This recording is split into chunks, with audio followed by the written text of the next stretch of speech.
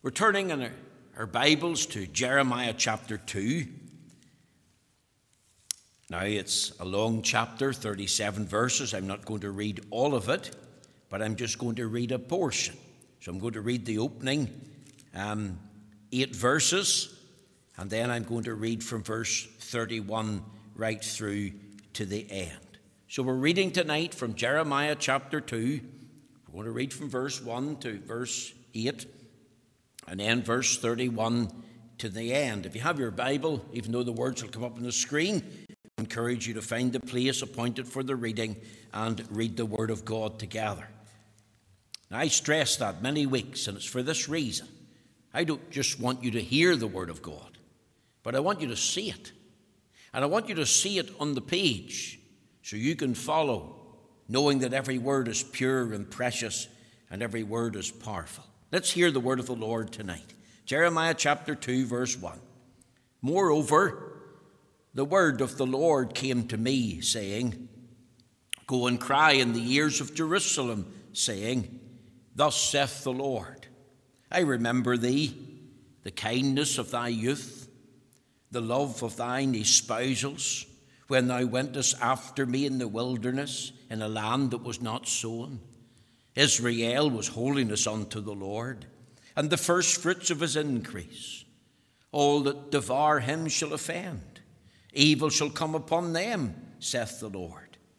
Hear ye the word of the Lord, O house of Jacob, and all the families of the house of Israel. Thus saith the Lord, What iniquity have your fathers found in me, that they are gone far from me? And have walked after vanity, and are become vain. Neither said they, Where is the Lord that brought us up out of the land of Egypt, that led us through the wilderness, through a land of deserts and of pits, through a land of drought and of the shadow of death, through a land that no man passed through, and where no man dwelt? And I brought you into a plentiful country, to eat the fruit thereof and the goodness thereof. But when ye entered, ye defiled my land, and made mine heritage an abomination. The priests said not, Where is the Lord? And they that handled the law knew me not. The pastors also transgressed against me, and the prophets prophesied by Baal, and walked after things that do not profit. Let's come to verse 31. O generation, see ye the word of the Lord. Have I been a wilderness unto Israel, a land of darkness? Wherefore say my people, We are lords. We will come no more unto thee. Can a maid forget her ornaments, or a bride her attire? Yet my people have forgotten me days without number. Why trimmest thou thy way to seek love? Therefore hast thou also taught the wicked ones thy ways. Also in thy skirts is found the blood of the souls of the poor innocents. I have not found it by secret search, but upon all these. Yet thou sayest, Because I am innocent, surely his anger shall turn from me. Behold, I will plead with thee. Because thou sayest, I have not sinned. Why gaddest thou about so much to change thy way?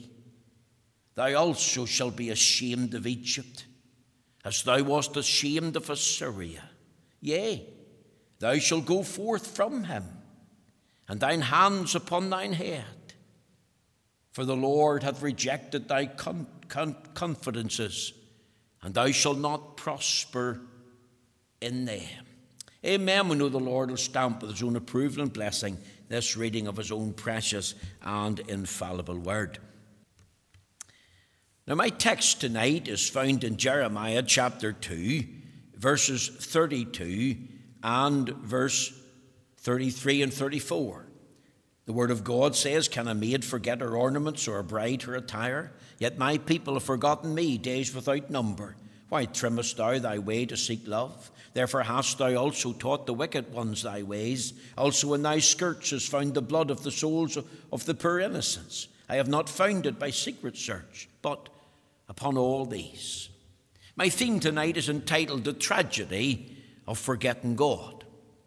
Jeremiah 2 records a long series of very searching questions put to the professing people of God in his day and generation.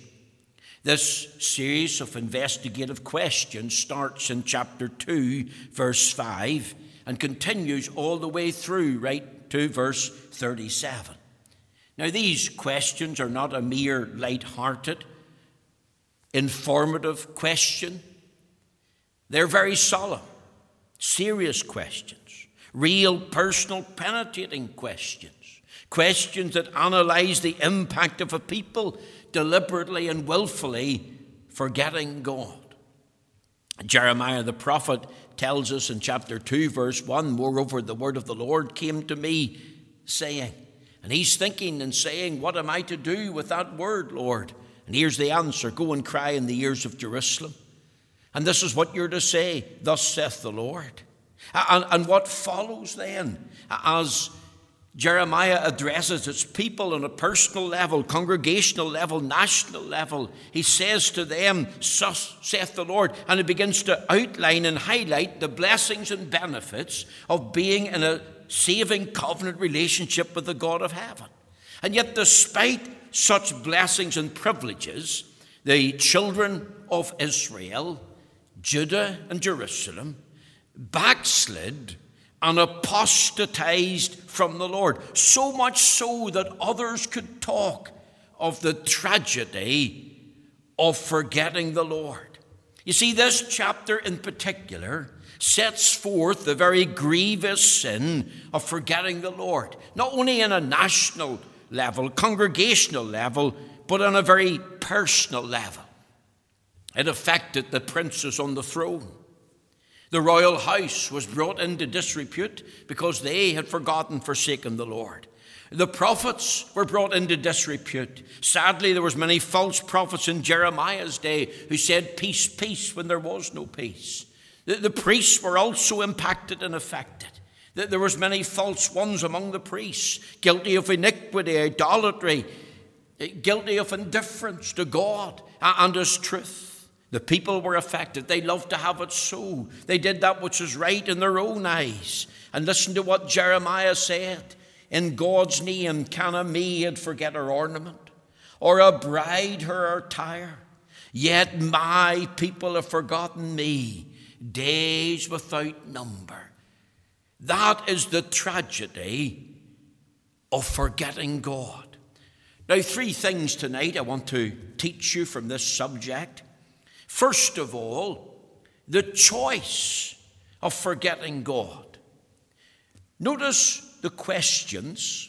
Can a maid forget her ornaments, or a bride her attire? Yet my people have forgotten me, days without number. You see, two questions are being asked here.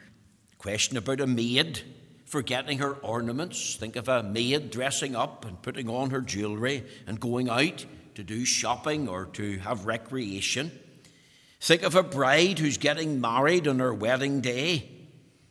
And on that day of getting married, she doesn't wear her wedding dress. She wears old clothes. She doesn't prepare herself for that special event. That would be unheard of. You think of the word here, forget. Can a maid forget? Can a bride forget her ornaments, her attire? Yet my people have forgotten me. You see, I want you to think of the context here. And I want you to think of the meaning of these two words, forget and forgotten. Let me tell you what it's not. It's not unintentional. It's not forgetting something that you do not mean to forget. It's not a temporary forgetfulness, a particular date that slips your mind, and you forget that date. You forget about the time that you're supposed to be somewhere else. You'll be rushing here and there. You forget an appointment to keep. You forget to turn up for a particular meeting. You forget a name or forget a number. It slips your mind. You can't remember it. You forget your keys. There's times in the past I drove from the manse up to the church, sat outside the gate, put my hand in my pocket, and felt foolish and sheepish because the keys were still in the kitchen. You see, there's a man one time went for a job interview. He was asked by his prospective employer, "What's your name, sir?" His mind went blank and he couldn't remember. He was asked again, "Well, what's the name of the company that you've come to?" And his mind went blank. He was asked again a few other questions and his mind was totally blank. He sat there like a dummy. He couldn't remember anything. Now, that was a temporary forgetfulness. You might laugh at that. Sadly, the man didn't get the job. But that's not the meaning here. When it asks the question, can a maid forget her ornaments? Or a bride forget her attire? And then it says, "Yet my people have forgotten me days without number." It's not a temporary forgetfulness. That's not the meaning here. What is meant is an intentional, a deliberate, willful decision and act. It's an attempt of the individuals to deactivate their mind and their conscience so that they put away all thoughts of the Lord. In other words, they're dismissing the Lord out of their lives, dismissing the Lord out of their hearts and minds. So you've got to think of the professing people of God, the princes on the throne, the prophets, the priests, the people, the pastors, and they're making a deliberate, conscious choice to deliberately put the Lord out of their minds, even though He's their creator. Does the Bible not teach that in Him we move and live in our being? Has He not created us in His image? Are we not image bearers of God? Does the Bible not say in Ecclesiastes chapter 12 and verse 1, addressing the young people, "Remember now thy Creator in the days of thy youth"? Is He not also the sustainer of the life that He has given? Is the very breath that we breathe not held in His hand? Is it not He that gives life to all, to man and beast? Is He not the provider of all that we need in life's journey? Is He not showered upon us good and gracious gifts? Is He not the source of all that goodness and grace? He is. Is He not also tonight the Redeemer of our precious souls? Remember what the psalmist said in Psalm 49 and verse 8, "For the redemption of their souls is precious, and it ceaseth forever." Is He not sovereign tonight? Is He not the living and the true God? Does He not rule and reign this world that He has made? Is He not thrice holy? Is He not absolutely perfectly just? Is He not rich in mercy? Is He not tonight the judge of all the earth? Is He not the God and Father of the Lord Jesus Christ tonight? The answer is yes. And yet despite this, despite the people knowing that He's creator and maker, He's the sustainer of that life, the provider of all that we need in the journey, the only redeemer of God's elect, a God who is absolutely sovereign, the living and the true God, the judge of all the earth, a God who is holy, just, and rich in mercy, a God and Father of our Lord Jesus Christ. Despite that, the people make a deliberate choice. He's the one who's forgotten. Underline the word. My people have forgotten me. It's Jehovah. It's the Lord God Himself. Isn't that amazing? But that is absolutely terrible. That is thought-provoking. Is it any wonder the psalmist said in Psalm 9 and verse 17, whenever he thought of that precious truth of people consciously and deliberately forgetting God, he said this, "The wicked shall be turned into hell, and all nations that forget God." That includes this United Kingdom and its people. They deliberately and willfully turn their back on the Lord. That is a terrible sin. And I want to ask tonight, is that true of you? Are you guilty of such a choice? Remember, this is Israel. This was the inhabitants of Jerusalem. This is the people of Judah. This people have a great testimony. They could say, this God is our God, and he'll be our guide even unto death. This people had really been touched and blessed by the Lord. The Lord had revealed himself unto them. He had redeemed them to himself by the power of the blood of the Lamb. He had been with them in the wilderness journey. He had reconciled them unto himself. This people had a great past. The Lord had done great things for them. We're glad. This people had a great history. This people had great and many blessings and privileges. And yet it was this very same people who made that dreadful, deliberate choice. My people. Here's the holiest and highest being in the whole of the universe. The living and the true God. The one who could talk about my people. The one who's right to claim ownership of them by creation and by redemption. He has the right to be remembered. He has the right to be recognized, the right to be regarded. And yet here's the greatest evil unimaginable. Here's proof of man's depravity, total depravity, with a bias and a tendency to deliberately and wickedly forget the Lord. And I want to ask the question tonight, is that true of you? Is that true of me? The choice of forgetting God. Am I addressing a backslider this evening? The question was, can a maid forget her ornaments, or a bride her attire? Yet my people have forgotten me days without number. In other words, it wasn't just yesterday or last week or last month. Days without number. Time is rolling on, and you have deliberately turned your back on the Lord. You see, this was a sign of spiritual declension, a sign of apostasy, a sign of backsliding, a sign of spiritual unfaithfulness to the Lord himself.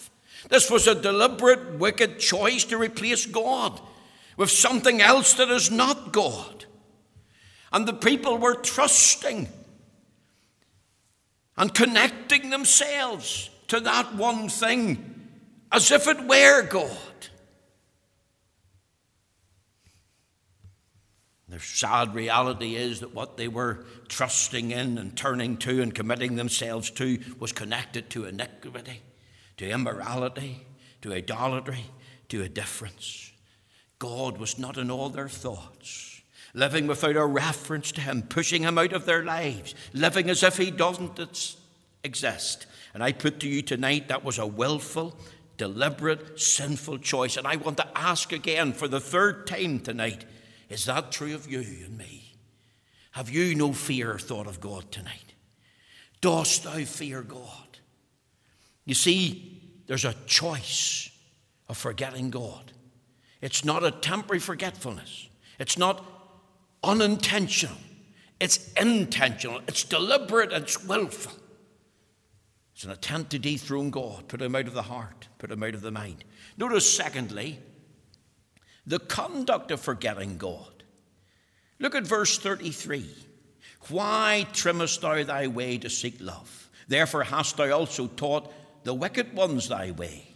Also in thy skirts is found the blood of the souls of the poor innocents. I have not found it by secret search, but upon all these. Here's their evil conduct and behavior. Here's the outworking of that sinful, willful, deliberate choice. Flowing from that choice is their conduct. And notice what God says, why trimmest thou thy way to seek love? There's the first manifestation of their evil conduct and behavior. And then secondly, why teach the wicked thy ways? In other words, why teach the wicked to live ungodly lives?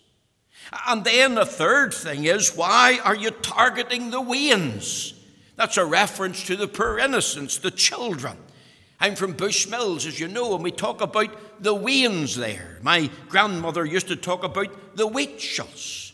It's a reference to the children. It's old Scottish dialect. Here's the charges being laid against them. Jeremiah the prophet is driving this home, having made this choice of forgetting God. You're guilty of this. Here's the outworking of your choice. Trimmest thy way. What does that mean? It's got a various usage in the Bible. But let me just give you its spiritual meaning. It's to be accepted, to amend, to adopt, to change your way in order to be acceptable to others. And isn't that true of many Christians tonight? Isn't that true of many churches? But I want to make it clear tonight, a saved man, a spiritual-minded man, a spiritual-filled man, a sanctified man, a separated man will never trim his way or change his lifestyle or behavior to be acceptable to the ungodly. Every truly saved man or woman, sanctified by Christ Jesus, will want to live a life of holiness unto the Lord. And they know that they'll never be perfectly holy this side of eternity. Yet that individual, he or she, they will purposefully strive to aspire after such a life. And as a result, he or she will live a separate life. That is, they'll be separated from all sinful pursuits and practices of ungodly men. In Psalm 1, you have got two men that are in view. You've got a man who's a godly man, and we read of him, blessed is the man that walketh not in the counsel of the ungodly, nor standeth in the way of sinners, nor sitteth in the seat of the scornful, but in his delight is in the law of the Lord, and in his law doth he meditate day and night. And then you have another man, we'll call him the ungodly man. Here's the contrast. The ungodly are not so, from verse 4. You've got two men in view, the man of the word and the man of the world. And the man of the word is characterized by a negative, what he doesn't do. Blessed is the man that walketh not in the counsel of the ungodly, nor standeth in the way of sinners, nor sitteth in the seat of the scornful. The negative is first, and then the positive. But his delight is in the law of the Lord, and in his law doth he meditate day and night. The man of the world, the man who is utterly godless in this world, his way is going to perish. But his way is totally the opposite to the man of the word. And the man of the word's way is totally opposite and diametrically opposed to the man who's in the way of the world. Let me apply this denominationally tonight. How many churches have trimmed away the word of God regarding the gospel, regarding the fundamentals of the faith? How many churches have deliberately changed things not meant to be changed? It's a sign they've forgotten God. It's a sign they've made a choice. And how many churches have taken out their pulpit and they're saying, we no longer believe in the centrality of the Word of God. They have changed their hymns from the old hymns of Zion and brought in new modern hymns. They've even changed the Bible, done away with the authorized version. They have begun to change the message. They no longer preach the gospel, the good news of the Lord Jesus Christ. And they're now preaching self-help schemes to do with building up one's self-esteem. You see, many tonight have a form of godliness, but deny the power thereof. Many have a name to live, but they're dead. I thank God tonight for the Free Presbyterian Church. I thank God that we're a separatist denomination, that we're outside the World Council of Churches, that we're outside the Irish Council of Churches, that we're outside the ecumenical movement, that we're outside the charismatic movement, that we're outside liberal modernistic churches. You see, we want to live unto God as a bunch of bond slaves of Jesus Christ. We're glad to be separated unto the gospel. To us, this is part and parcel of the normal Christian life. This ought to be true of each and every professing child of God. Yet, friends, the reality is, the tragedy is, so many churches, So many professing Christians individually are not living lives totally separated unto the Lord. The tragedy is true, not only denominationally, but individually. Countries tonight, churches are committing the same sin of Judah. What are they doing? They're trimming their way to find acceptance and accommodation with the ungodly company. If you're a true Christian, you can't enjoy and engage in the company of the ungodly. I want to tell you tonight, you can't walk with the Lord and be hand in hand in Him and hand in hand of him who's in the world. The two, the man of the Word and the man of the world, are diametrically opposed. The way of the Word is different from the way of the world. Listen to what the Word of God says. Young people, listen to me carefully tonight.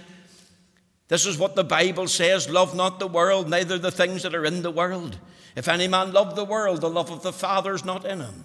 For all that is in the world, the lust of the flesh, and the lust of the eyes, and the pride of life, is not of the Father, but is of the world. And the world passes away, and the lust thereof. But he that doeth the will of God abideth forever. And over in James, we read in James 4:4, ye adulterers and adulteresses, know ye not that the friendship of the world is enmity with God? Whosoever therefore will be a friend of the world is the enemy of God. And I want to tell you, worldliness has nothing to do with wearing makeup or putting a set of earrings in your ears or dressing up in ladies' trousers. That's not worldliness. Worldliness is the lust of the flesh, the lust of the eyes, and the pride of life. Oh, that we could understand that. A person who is trying to go to the north, but at the south, can't do it exactly at the same time. He can't go east and west at the same time. Why? Because they're in opposite directions. And that is true in a spiritual sense. A man of the Word is going in an opposite direction to a man of the world. They're diametrically opposed. There's a spiritual enmity being revealed here. If you look carefully at the book of Jeremiah 2 and verse 17, what do we read there? The question is asked. It says, hast thou not procured this unto thyself, in that thou hast forsaken me, the Lord thy God, when he led thee by the way? Do you see that? They're asked a question. Notice the wording here. Verse 17, when he led thee by the way. Do you see that? And then in verse 18 we read, and now what hast thou to do in the way of Egypt, to drink the waters of Sihor? Or what hast thou to do in the way of Assyria, to drink the waters of the river? You see, God wants the people, these professing people who claim to know him and love him and worship and serve him, here's something they must recognize and realize, that these two ways, the way that he leads and the way of Egypt and the way of Assyria, are diametrically opposed one to another. I want to tell you tonight, there's a way to heaven and home. You have to walk the narrow path of holiness, which is the evidence of the new birth. Or you can walk the broad road to hell and damnation to destruction. Remember what the Lord Jesus taught? Enter ye in at the strait gate. Why? For wide is the gate and broad is the way that leadeth to destruction, and many there be which go in thereat. Verse 14 of Matthew 7. Because strait is the gate and narrow is the way which leadeth unto life, and few there be that find it. You have got a personal responsibility here. Which path? Child of God, if you're born again, if you're found in union with Jesus Christ, then by the Spirit of God and the grace of God, you should be adopting the mindset, Christ for me. You realize that there has to be a personal going on with the Lord, that you can't do it in your own strength or power. And you need the grace and help of God. And it's difficult and it's not easy, and we acknowledge that. But yet many are tampering and trimming that walk in order to be acceptable to an ungodly world. Is that true of you as a professing Christian tonight? Is that true of the professing church that you belong to? That it's willing to turn its back on biblical principles in order to be accepted? Think of the impact that such a decision has on your friends, your family, your fellowship, your fellow countrymen. It's interesting here, and I'm just going to take the time. There's 8 references to the word way here in Jeremiah chapter 2. 8 has to do with a new beginning. In chapter 2, verse 17, it says, he led thee by the way.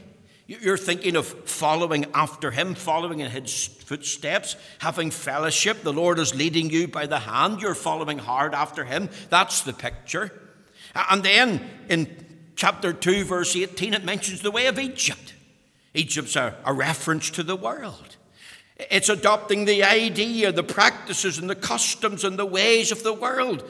And you're supposed to have nothing in common with the ways of the world. Notice the reference here. And now what hast thou to do in the way of Egypt, to drink the waters of Sihor? Sihor's a reference to the Nile. Dirty, slimy, grimy water. And yet they would rather drink that than drink from the fountains of living water mentioned in chapter 2, verse 13. Here's the fountain of the water of the world. It's dirty and slimy and grimy, taking in every foul and unclean thing. Think about chapter 2, verse 18. What hast thou to do in the way of Assyria? Do you know that you profess as a Christian to be in fellowship and friendship with Assyria? Invited to drink here, to be refreshed here, to rest here, to recognize here. It's a rejection of the way he leads. Do you know that tonight that Antichrist is known as the Assyrian in the Bible? In chapter 2, verse 23, you've got a reference to see the way in the valley. It's a reference to Baal worship. Can you see the progression? You've left the way that he leads, the biblical way of holiness and separation. You've gone into the way of the world. You've begun to drink and fellowship in the river of Sihor and the rivers of Assyria. And you ended up in fellowship with an anti-Christian crowd. And now you're worshipping with the anti-Christian crowd. No longer is it a life of separation. You're spoiling and soiling your testimony. I want to say tonight that the Free Presbyterian Church has no truck with or time for the ecumenical movement. The Free Presbyterian Church is not involved in the building or the bringing together of a one-world super church in league and in line with the mystery of Babylon, the mother of harlots. My Bible says that church will come together and it'll be joined with her that's the mother of harlots that's situated in the banks of the Tiber. Now tonight the Free Presbyterian Church does profess its love for Roman Catholics. We pray for them as our fellow countrymen. We have no hate for them. We seek them no hurt or wrong. We are acknowledging that, but we hate the system that binds them, the system that blinds them to the true gospel, because God's salvation is not in the church. The Roman Catholic Church teaches there's no salvation outside her, the mother church. But salvation's not in the church. Salvation's in Christ alone. Does the Bible not teach by grace are you saved? Through faith in Christ alone, as revealed in the Bible alone, to the glory of God alone.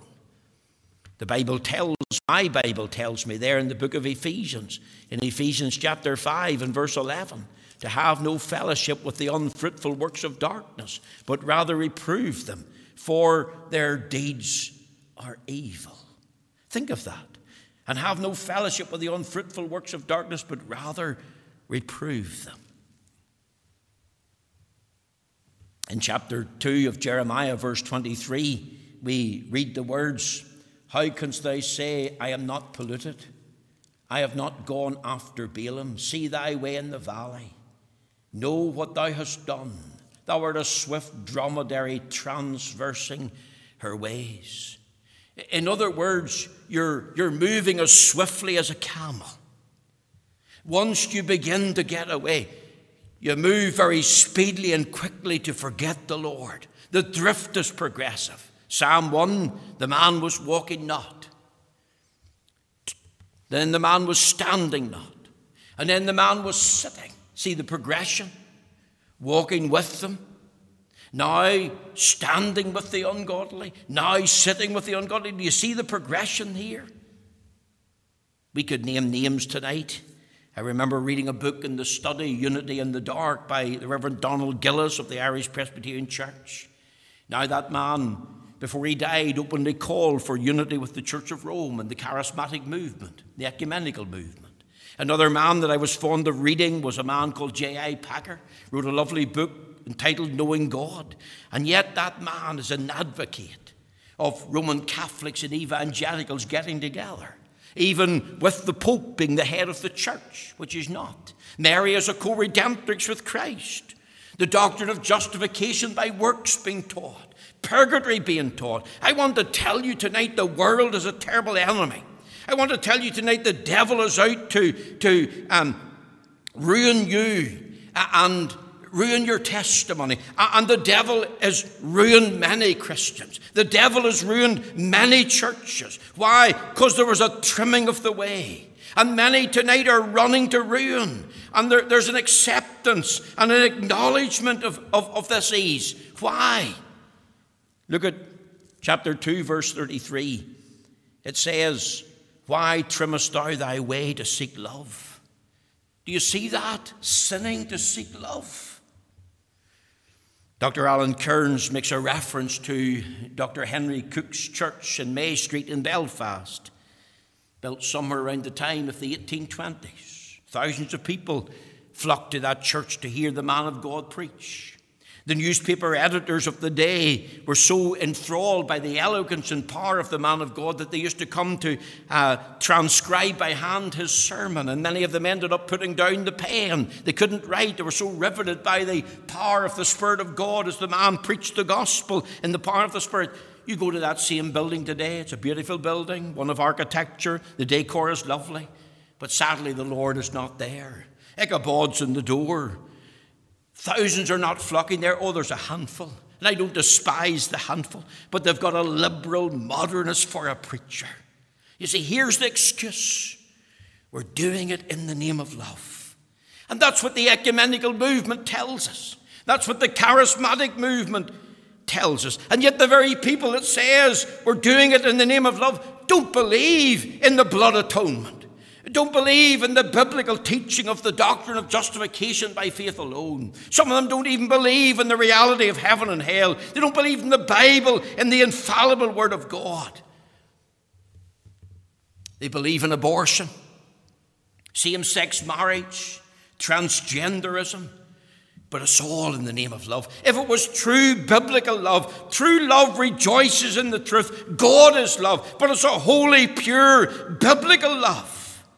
And sadly, many professing Christians and professing churches have gone into apostasy, all because of a spurious love, a love that's not of God. Let's get together for the sake of love. And they've become confused and entangled and muddled and led astray. Why? Because they've left their first love. And the first love was to Jesus Christ and to the living and the true God, and a love for holiness and a love for old-fashioned Bible-believing religion. Oh, I say tonight, you could have doctrine correct. You could be 100% orthodox. And yet the Lord can come. He could come to the free church tonight and he could say this of her: I have somewhat against thee, thou hast left thy first love. The first love is what? It's love to Christ. And I want my love to Christ to be strong and to flourish. Pray for me tonight. The trimming of the way. Very quickly. Teaching the wicked. All of us tonight exercise an influence on others, parents and children, teacher and pupil, minister and congregation, politicians and the people.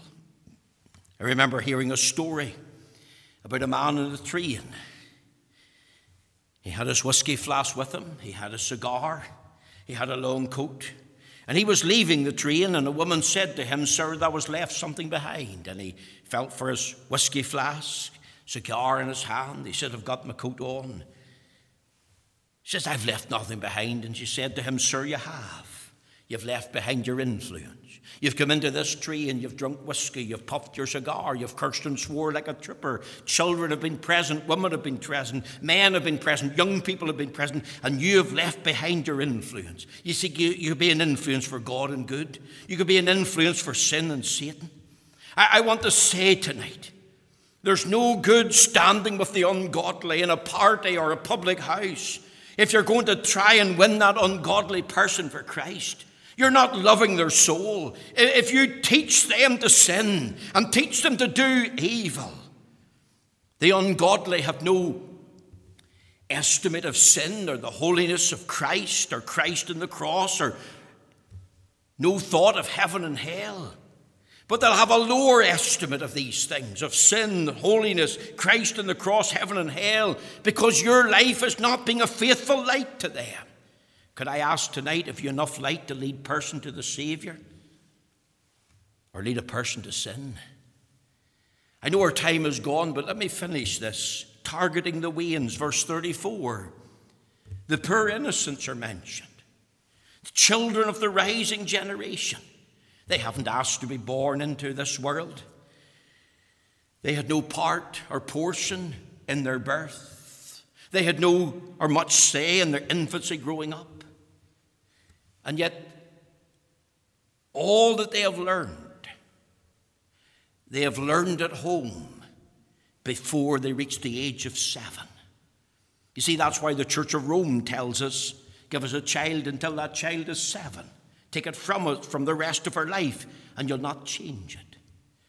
I, as a parent, need to be careful. You, as a parent, need to be careful teaching our little ones. Do we teach them to sin? What about the drink culture, the drug culture, the dancing culture? Are we failing in our duty if we don't stand up and speak for true righteousness and holiness? If we're not a faithful watchmen watching for their souls? Have we not got the task of warning the children? We want to pray for them. We want to speak to them. But we want to live before them. We don't want to be an unfaithful watchman and be asleep and have the blood of the poor innocent children on our hands. Many poor innocent children growing up have been abused and exploited. Society has failed them. Religious institutions have failed them. Oh, we think of the care home scandal. We think of babies born out of wedlock and the treatment that they've received. There's a targeting of the Waynes, and it's totally wrong. And it's all connected to this conduct. Having made the choice of forgetting the Lord. Let me close tonight. The consequence of forsaking the Lord. If you live a self-serving life,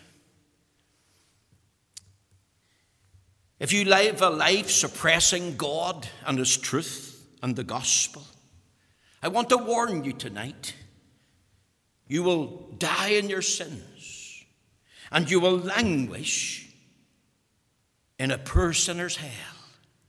The Bible says the wicked shall be turned into hell, and all nations that forget God. Here's the consequence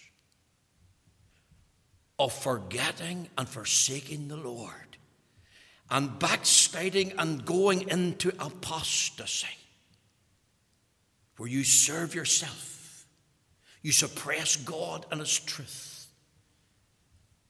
You will languish in a poor sinner's hell.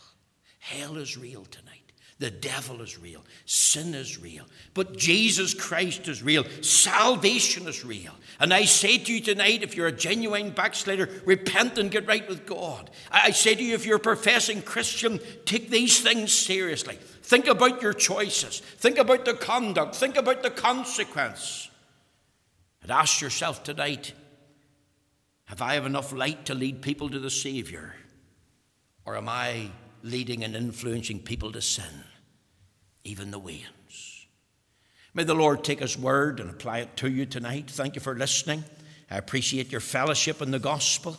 I'm sorry I've gone a little longer than I normally do, but I wanted to finish this message in one particular preaching exercise.